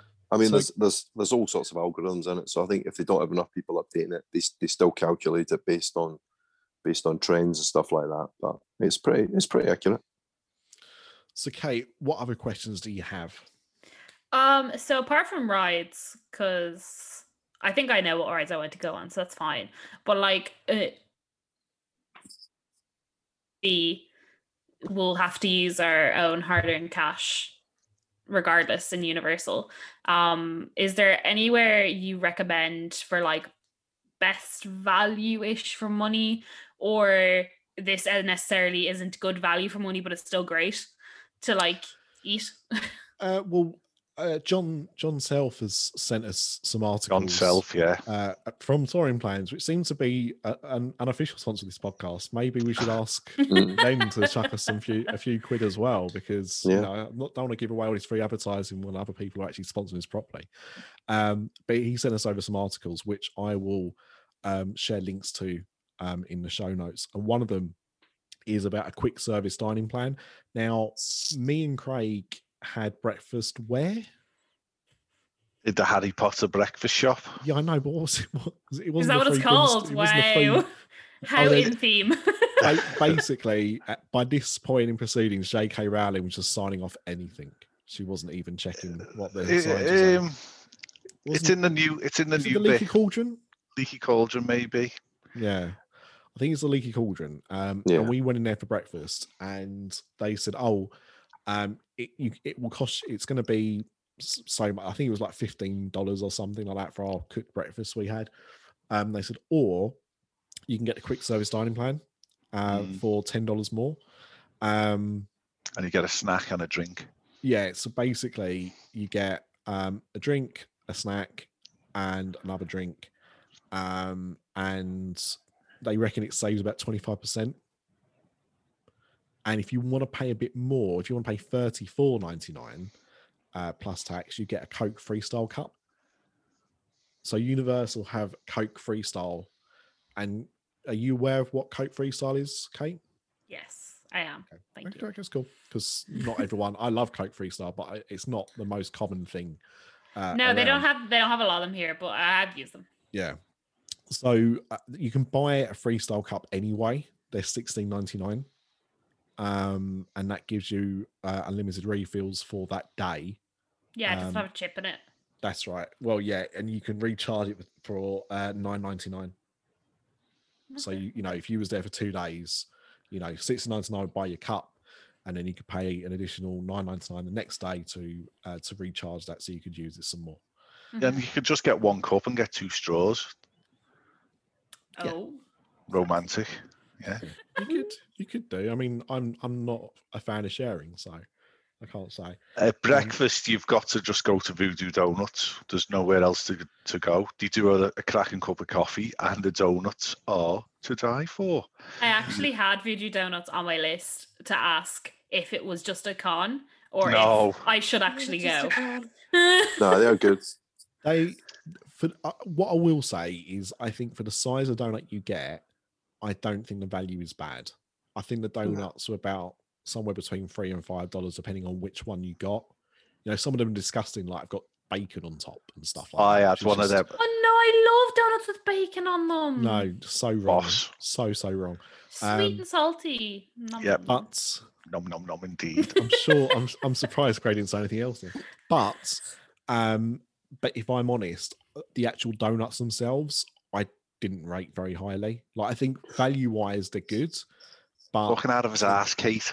Like, it's worth it. It's worth it for the gimmick. Like, it's worth it to go buy a donut and a coffee and be like, cool, great. And I wouldn't say, I mean, to be honest, I don't even think like Krispy Kreme's particularly good over there. Or I think the best of the bunch is probably Dunkin'. And then I don't think they're that. I think American donuts are seriously overrated. Just in general, Voodoo is the best of a bad bunch, is what I'm saying. Okay. I think for the gimmick and the fact that you literally have to walk past it to get into the park, if you're not staying at Hard Rock, then it's absolutely essential, and it's only a short walk from Hard Rock anyway. So it's worthwhile doing. I mean, there's a few places you can get breakfast. You know, there's Starbucks on the way in as well. Cinnabon is still there, I believe. Yeah, I think it is. Yeah. So it was the last time we were there. Yeah. I know, but I just done that side up, haven't I? I was wondering if it had moved or not. But there's a few places. I mean, as I said, me and Craig had the breakfast in the Leaky Cauldron, and it was fine. You know, American English breakfast. Yeah. So I mean, you know, it doesn't have proper bacon or anything. It has, you know, American bacon. But it was fine. You know, it was nice enough. The food generally in Universal, I think it's quite good.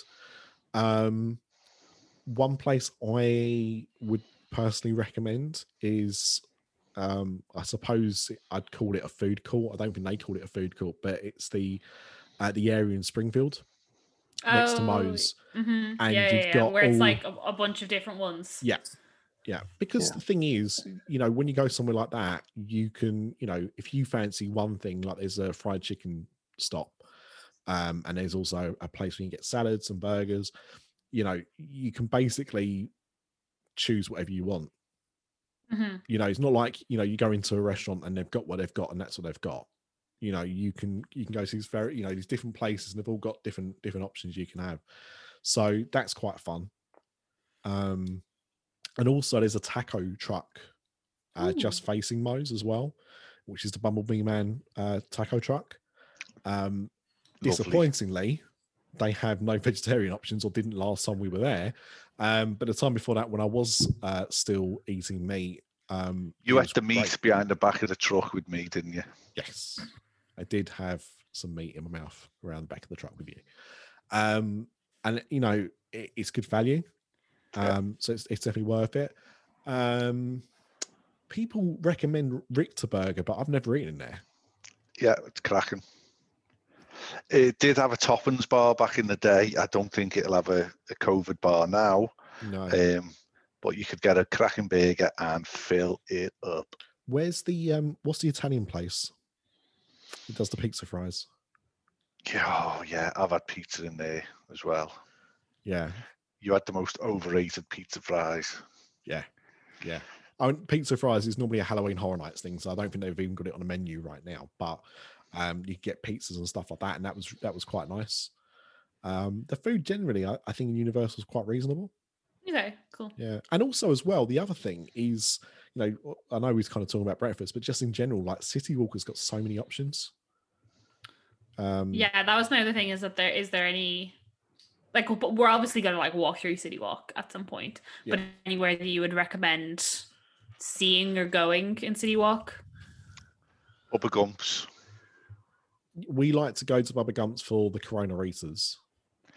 Yeah, but the food there is lovely. We've had food is good. Food is good. Yeah. I mean, it's very, you know, it's very typical of like a Rainforest Cafe or a Hard Rock. You know, it's that kind of food. I hate Rainforest Cafe. Rainforest Cafe can get in the bin. Well, it's better than Rainforest Cafe. I'd recommend Antojitos if you like Mexican. It's really good. Yeah, that's a lovely, lovely restaurant. Yeah, Cowfish is somewhere people either love or hate. Oh, I've heard of that. Yeah, what's the pizza place there? Woodfire. Red something. Red. Yeah, but there's a pizza place there. On the way in as well. What's the sandwich place? Breadbox. Breadbox, fantastic. Yeah, if you want sandwiches or paninis, there's the hot dog Hall of Fame. Yeah, Hall of Fame. Yeah. If you like ice cream, Kate, it's Cold Stone Creamery. It's good. Yeah. Yeah, there's a lot of good options around there, and I mean, you know, if you want, might spend the whole second day just eating. You've got the Why not? I've never been served at Toothsome's. It's always been queuing up out the door to get in there. Oh yeah, I forgot about Toothsome. Yeah, I think the desserts. Heather, she went there. She said the desserts were really good. I don't think she was that crazy about. See, they're definitely one of those places that I know have those stupid American-sized portions, so there's no way we could both order something. That is pretty much it would be ridiculous. To be honest, yeah, we're actually thinking about that when we're thinking about how much we're going to spend on food. We're like, there's no way we can both order portions everywhere we go because we're not going to finish them. And also I'd recommend the NBC Sports Bar and Grill. Yeah, it's got a nice restaurant downstairs. It's got a great bar upstairs. So many different beers from around the world and other drinks. And get some like good table food and stuff. In terms of eating, and I mean, again, everyone's different, but what we would find is that we would normally have breakfast and dinner, or maybe lunch and dinner. Right. Okay. And have like snacks, because 3 meals a day for us was too much.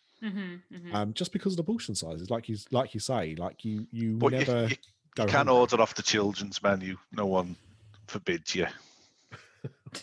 we never did that.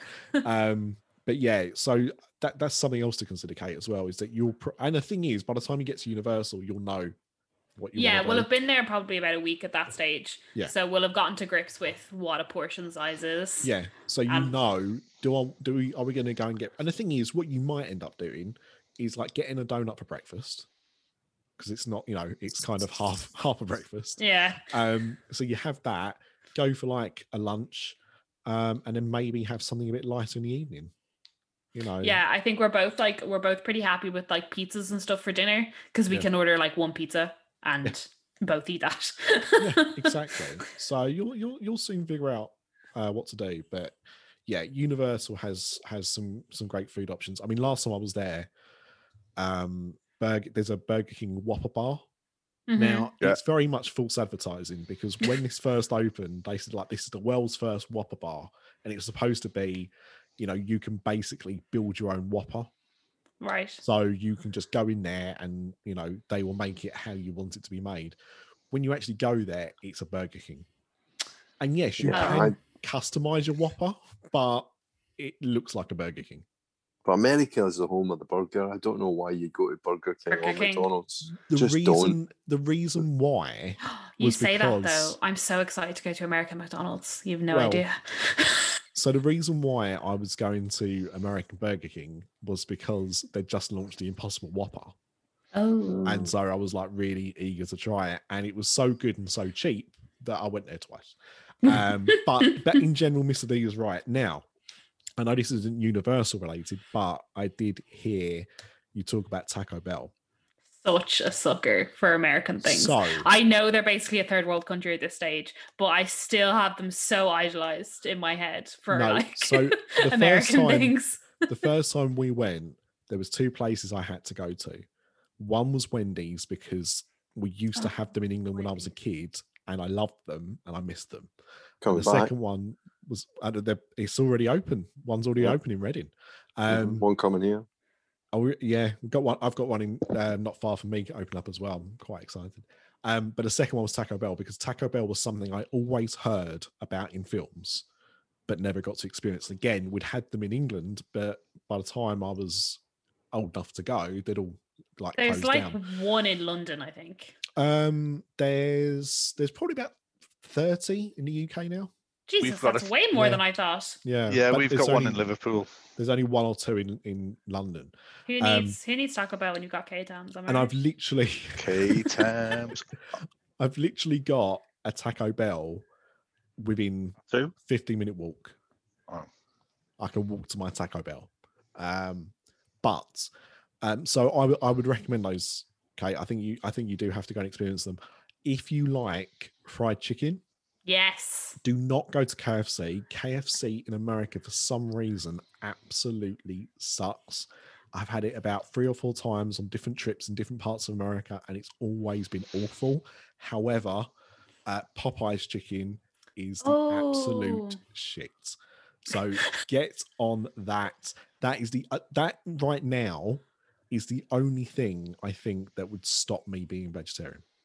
Wow. Or Chicken Guy at Disney Springs. Cute. Oh, is that the Guy Fieri one? Yeah. That one intrigues me just for the fact that it's Guy Fieri, and I used to watch Diners, Drive-In and Dives all the time. Would you trust a man that dresses like that to cook you chicken? That's all I'm saying. Yeah. I've never had a bad KFC in America. My KFC story is Adam, Kerry's cousin, when we took him in 2001. Can we have KFC? Okay. Can we have the family bucket, 18 pieces?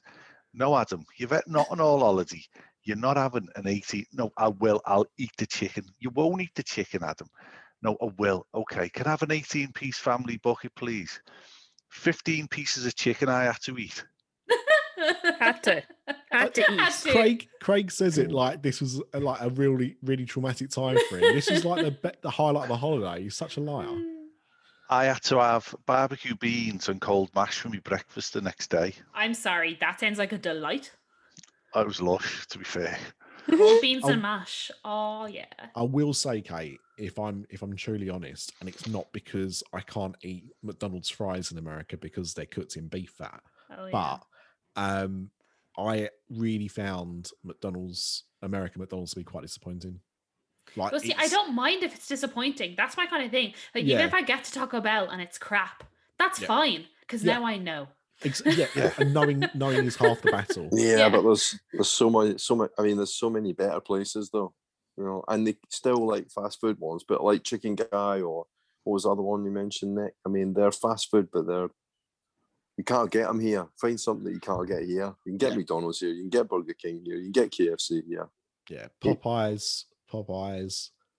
More but you can't get American McDonald's. You can't get American KFC. But the whole thing about McDonald's is it's the same everywhere. I know there are slight differences, but it's because we googled the chicken nuggets to see if they still do chicken nuggets the old way. They do. But no, so it's 100% 50% pigeon. chicken. But in Ireland, it's 100% chicken breast. Yeah. But in America, it just says 100% chicken. And I'm like, interesting. 100% chicken meat. Yeah, Ooh, so like it's- bum holes then, and So Nice. it's a balls. yeah. So beaks and claws. I mean, Kate, I was in That's where all the Vegas. flavour is. I was in Vegas and we was driving out early somewhere and we stopped at McDonald's to get breakfast and I had a steak McGriddle because I didn't want to have like a sausage and egg McMuffin. I wanted something different. And this thing was like essentially a beef burger. Like I called it a steak McGriddle. It wasn't. It was basically beef. And it was in this kind of waffle bread thing with syrup. It was the most disgusting thing I've ever eaten. I couldn't eat it. Some of the stuff I'm like, that looks awful. I have to try it. Yeah. But yeah, I'm with Mr. D. You've probably got to go to McDonald's once, but just go there once in your You do trip. pizza? You do pizza at McDonald's? Go. It's amazing. I don't think they do anymore. That seems to You be do. kind of. But the thing is, Adam the Woo got one the other day. You've got a limited number of days and a limited number of meals on this. I mean, when it comes to food, you're going to be overwhelmed, right? Between Disney and Universal and just around iDrive near Disney. There's just so many places to go. And also, so try and make it count. And one other thing, Kate, I am much more of a Target man than I'm a Walmart man. Oh, interesting. If you like to people watch, then Walmart is much better because the clientele normally is more. I cry when I walk freakish. into Walmart. But Target seems to be better. When I smell that air conditioning, I weep. It has quite a stench. The last time we went to Walmart was what, 4 in the morning, 5 in the morning, Craig? Yeah. It was very bizarre going at that time of day, Kate, because See, I'm kind of like, do I just have to go once for the experience? Yeah. You'll probably end up going back because If you need that once in a lifetime taser, you go to Walmart. we normally I'll be buying, depending on how much luggage room I've got, it's like, what weird Oreos can I bring back? Oh, or what yeah. weird candy can I bring back? Like that kind of thing. M&Ms are on Yeah. the top of the list for obvious reasons. Yeah. Those peanut butter M&Ms are the best things in the goddamn world. Yeah, and they'd never fucking make them here. It's See, obviously I because don't- there's Publix. too Go much. to There's too much Publix. E numbers in them. I don't agree. I think there's You much can get better them in home and flavours. bargain, I think. I'll send you some. You can get Oh, you can get please much. do. You can get much. Please The, do, the Craig. best ones I had were coconut last time. No, they're disgusting. No, get off. Going back to Universal. Any other questions? We talked about Target and Popeyes and Guy Fieri, but Universal. I think I kind of have one final-ish question because I know we've been going on for quite a while. Is like, I know, like, I don't know. Out of the three of you, is there like one ride that you'd say you can't leave without going on it? Spider-Man. Spider-Man. Really? Spider-Man. Yeah, 100%. Yeah. Yeah. It's just... I don't want to ruin it for you. You'll Please know don't. it It's anyway. not like the Mummy. Yeah, Yeah. Or Kong. You've literally ruined all of those rides. Spider-Man is now, or by the 20. time you get out, will be almost 22 years old, right? Mhm. And it still is highly regarded as one of the, if not greatest rides in theme parks, even now. And that, I don't know what else you can say about a ride that even after all of this time is still at the top of so many lists and still wins awards, and it is literally amazing. So yes, that is definitely one you have to do. It's hard for us to talk about obviously the latest rides because we've not been able to go on them. Well, actually, Missy, Yeah, you've been like, on Hagrid's, haven't you? Velocicoaster. I think of Velocicoaster And and stuff Hagrid's is like is- high on our list. Yeah, Hagrid's is amazing. Hagrid's is really, really good as well. But if you said one, to me, the iconic ride of Universal Orlando is Spider-Man. Yeah, I would completely agree. I mean, if I think I'd have to be a bit broader than that, but I would say the Mummy, I would say Spider-Man. Even Transformers. No, Yeah. I would say, No. I'd say with, from the looks of it, Velocicoaster obviously looks Oh, it incredible. just looks like that. phenomenal. Yeah, and I mean the thing is, I've done the Hulk and I've done Rip Ride Rocket. Oh yeah, Rip Ride Rocket. Should I go on it or will I die? Oh, you will You'll die. die. Okay, I survived it. You'll love You it. won't die. You're If you a like roller psychopath. You'll coasters, love it. go on it. Yeah, I mean, I went on it for the first time last time, Kate, and I can't see myself going back on it unless I go with somebody who wants to go back on it. Right. Okay. But I think you need to experience it. And if you can experience it in the day and at night, that's not true for many Universal rides. It is true for some Disney rides, and we can talk about that another time if you want. But in Universal, there's not that many that are different at night. But Rip Ride Rocket's one of them. Yeah, and Kate, you love a beefy thrill ride, so definitely go with it. Absolutely. Yeah, I don't beefy. think... Is that a thrill ride where they throw beef at you? Basically, yeah. Oh, I was right. It's Burger King, the roller coaster. I don't think it'll be open that late. Yeah, with MSD, unfortunately. That's I think again we're lucky because we're normally there for Halloween Horror Nights. The park is open, those rides are open still, so you can see those at night. Maybe, but it'll get dark early as well in January, so you might sneak it in. Yeah, be one of those annoying guests and be like, "Oh, you're still open. I'm going to walk in the queue by." Oh no, are you closed? I'm in the queue. I have to get on. So sorry. They'll soon turf you out. They turfed me out. But yeah, without shadow, if you've done Spider-Man, the trip's a success. Everything after Spider-Man will be a massive bonus, except for the 3 rides you've already highlighted. But yes, Spider-Man is a must-do. So absolutely. I mean, a lot of people would say E.T. from a nostalgia point of view. Yeah, absolutely.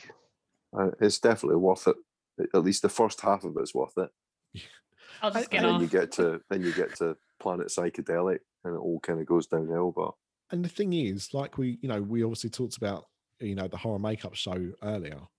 Yeah. Yes, it's a show, and it is going to take up, a half hour out of your day there, but it's always been enjoyable. Like I've seen it every trip, which is very rare for a show, because although the show itself doesn't change, because the people hosting it are different, and even if you see the same 2 people again, they'll be doing a different act that day than they did the day before, because they just riff on each other all the time. So you'll never see the same show twice. It'll be the same format and the same structure, but it will be different. So I do enjoy a good show, and I am also very aware that I will need to sit down. Yeah, and also, and again, it's opened up obviously during the pandemic, so we've not had a chance to experience it. But the Bourne Stuntacular, which replaced Terminator 2, looks amazing. So that's another show to see. And I think when you're there and you're looking at like, okay, what do I want to do? Now those big hitters first. Go to Potter. Go and do all the things you want to do there. Go and do Spider-Man. I recommend Jurassic Park River Adventure as well, is really good. Do those things that you want to do. As great as the shows are, and you want to see them, for me, I want to do the attractions first. And then if I've got the time, and the thing is, when we're there for the weekend, I know I'm there for 3 or 4 days. So therefore, I can go and see a show because I know I've got enough time to do the other things that I want to do. But you've got 2. So I know it's going to be controversial, but I would say if you've got the time, do them. But make everything else a priority. There is also the chance I'm going to get there and be like, where's the wind taking me? Yeah, which could happen. Could also happen. Yeah. The last thing I'd say to consider is, I've just sent you the link, is my Universal Photos, where you get... that's what that was. I was afraid to open it. Yeah. $69 plus tax for 1-day package. And that gets you ride photographs, unlimited ride photographs, unlimited character photographs for the meet and greets. So you can sort of leave there is quite a few meet and greets dotted around Universal. It's a bit more relaxed. They just tend to be walking around and stuff. But they've got the cameras with them. we've used it and we got hundreds of photographs. You get an app with it, you download the app and all the photographs drop onto the app, and then you can put them onto your device or upload them into the cloud. It's $89 for 3 days. I know you're only going for 2, but that, you know, maybe that extra $20, it just, you got to be going on boss rides, getting boss photographs, having a boss laugh. It'd be boss. I love how Craig wants me to have the most bougie experience in Nice. Universal ever. There is actually one thing which we haven't talked about, and that is tickets. So Oh yeah, You so can- what I've tried to buy just tickets, but I can't buy for January yet. well, It you doesn't let me. Yeah, you probably can't because they're probably not on sale yet. They don't always sell them as far in advance that- as that. But No, what well, I'm- they do, but is that because of the COVID malarkey? Is that why stuff's being limited on the sale? no, I think I've tried to buy tickets before and I've not been able to buy them. And this was pre-pandemic, and I wasn't able to buy them until near the time. Now, admittedly, that was Halloween Horror Night tickets, but it was trying to buy park tickets as well. But what I would say to you, Kate, is have a look, because I normally get my tickets from Attraction Tickets Direct, I think, in the UK. American Attractions. There's a few places that do theme park tickets. Now, when you're in the UK, Kate, and you're trying to buy theme park tickets, you're only ever able to buy normally like a week to 2 weeks worth of tickets. But when I bought my Universal tickets, to buy the 2-week ticket, it was actually very slightly cheaper than buying 2 days, 2 parks at Universal. I did have a Them look at directly. this earlier, Nick, and that doesn't seem to be true anymore. I was quite shocked by the difference in prices, really. For 2022, I don't have it up. My iPad's died, but I think for a 2-park, 2-day ticket, I think it was $139. That is cheap. Yeah, and that's for 2022. And the ticket that you're talking about, which gets you 14 days access, was 288 quid, 288 pounds. I mean, it's gone up because I only paid Yeah. about $210 last time. Yeah, and you're quite right, because we did exactly the same thing. We looked at I think it was a 2 or a 3 day US ticket, and it was actually about the same price, or maybe even slightly cheaper, to buy the UK 14-day ticket. And you don't need to use it as 14. Oh, sorry, yeah. You can start at any time, and then you've got 14 consecutive days from then on to use it. So what I would do, I'd have a look. But it does seem to have changed. Yeah, I would double check on that, Kate. And also the other thing as well, when you buy tickets on the American sites, just in general, is that they're always without tax. When you get to check out, they add the tax on for you. So Stupid you know, America. yeah, exactly. I never get it. And one thing that So annoys me, and complicated. you'll love this, is every time you buy something at Disney or Universal, it will say one price on the label and another price when you get to the till, because the tax is added on at the till. Just tell me what the price is. Just tell me what the price is. 6%, and not for Florida, I think. Yeah, but the point is, if I see a jumper and it says it's $59.99, I expect to pay $59.99, not 63. 27. So you'll get used to that. So yeah, have a look around.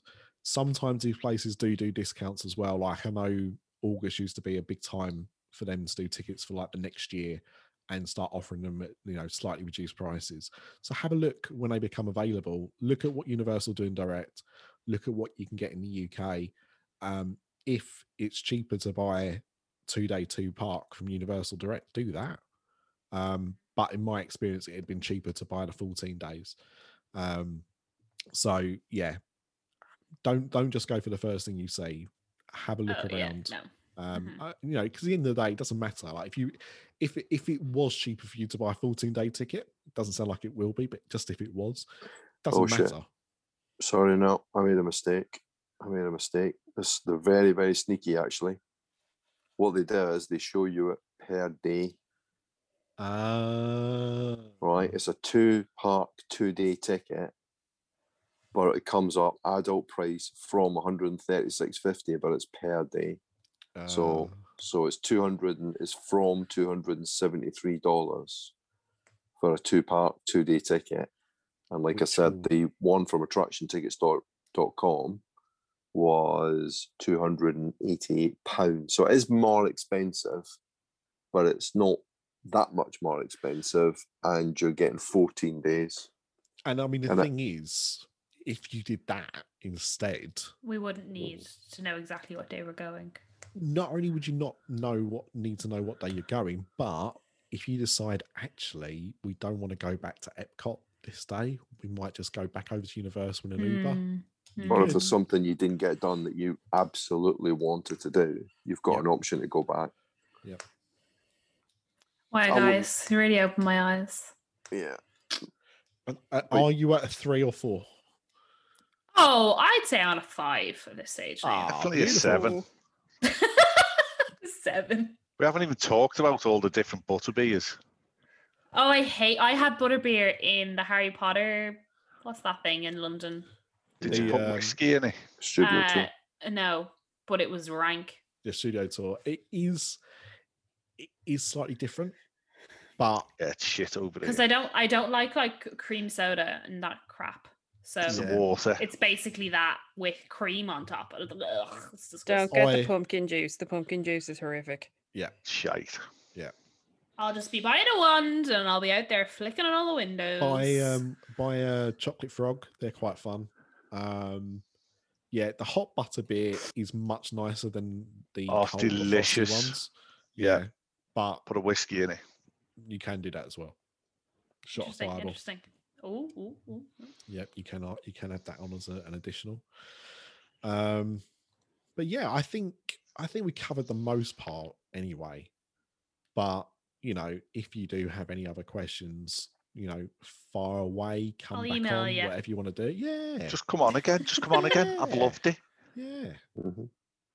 It's been good. And I actually think we're going to do an episode soon, because I was talking to a Patreon member the other day, and we're going to do an episode about a kind of universe on a budget. And I mean, we have covered some of those things on here tonight, I suppose, in one way or another, but like a real kind of, I want to go to Universal, but I don't have a lot of money. Can I do it? The answer is yes. It's how you do it. So we can all come together with some ideas of, having a cost-effective trip, really, and getting the most bang for your buck. That would also be great. Because all of these suggestions from Craig are great, but the truth of the reality is we don't know how much money we're going to have. Yep. It all depends on how well we save between now and the end of the year. Yep. So we may end up having a bougie time, or we may end up having we're gonna have fun for fun's sake. If you want any help with the Disney bit, just shout as well, Kate. Thanks, guys. Right, I think that's it for this episode. So, Kate, thank you so much for coming on. Thank you guys for explaining to me how I get from a hotel to a hotel. You are more without welcome. That was mainly I would have Nick. been so lost. That was mainly Nick, to be honest. Don't start throwing it over this fence, mate. You were just as bad. It's because he eats avocados and that. Yeah, purely because of that. No, but seriously, thanks a lot for everything. It's been very, very helpful. No, and if you want to hear more of Kate getting excited about her upcoming trip, then of course listen to her and Sinead over at Mickey Waffles. If you're not listening already, why not? Go and listen. So thank you, Kate. Thank you, Sinead. Thank you, Mr. D. And thank you, Craig. We will see you next month with another episode and the final of what's going to win the best Universal attraction. Dun, dun, Spoiler alert, it's going to be the Mummy. Right, we will not fixing the phone. I'm just saying what everyone's thinking, all right? We will see you next month. This podcast is part of the After Dark Podcast Network.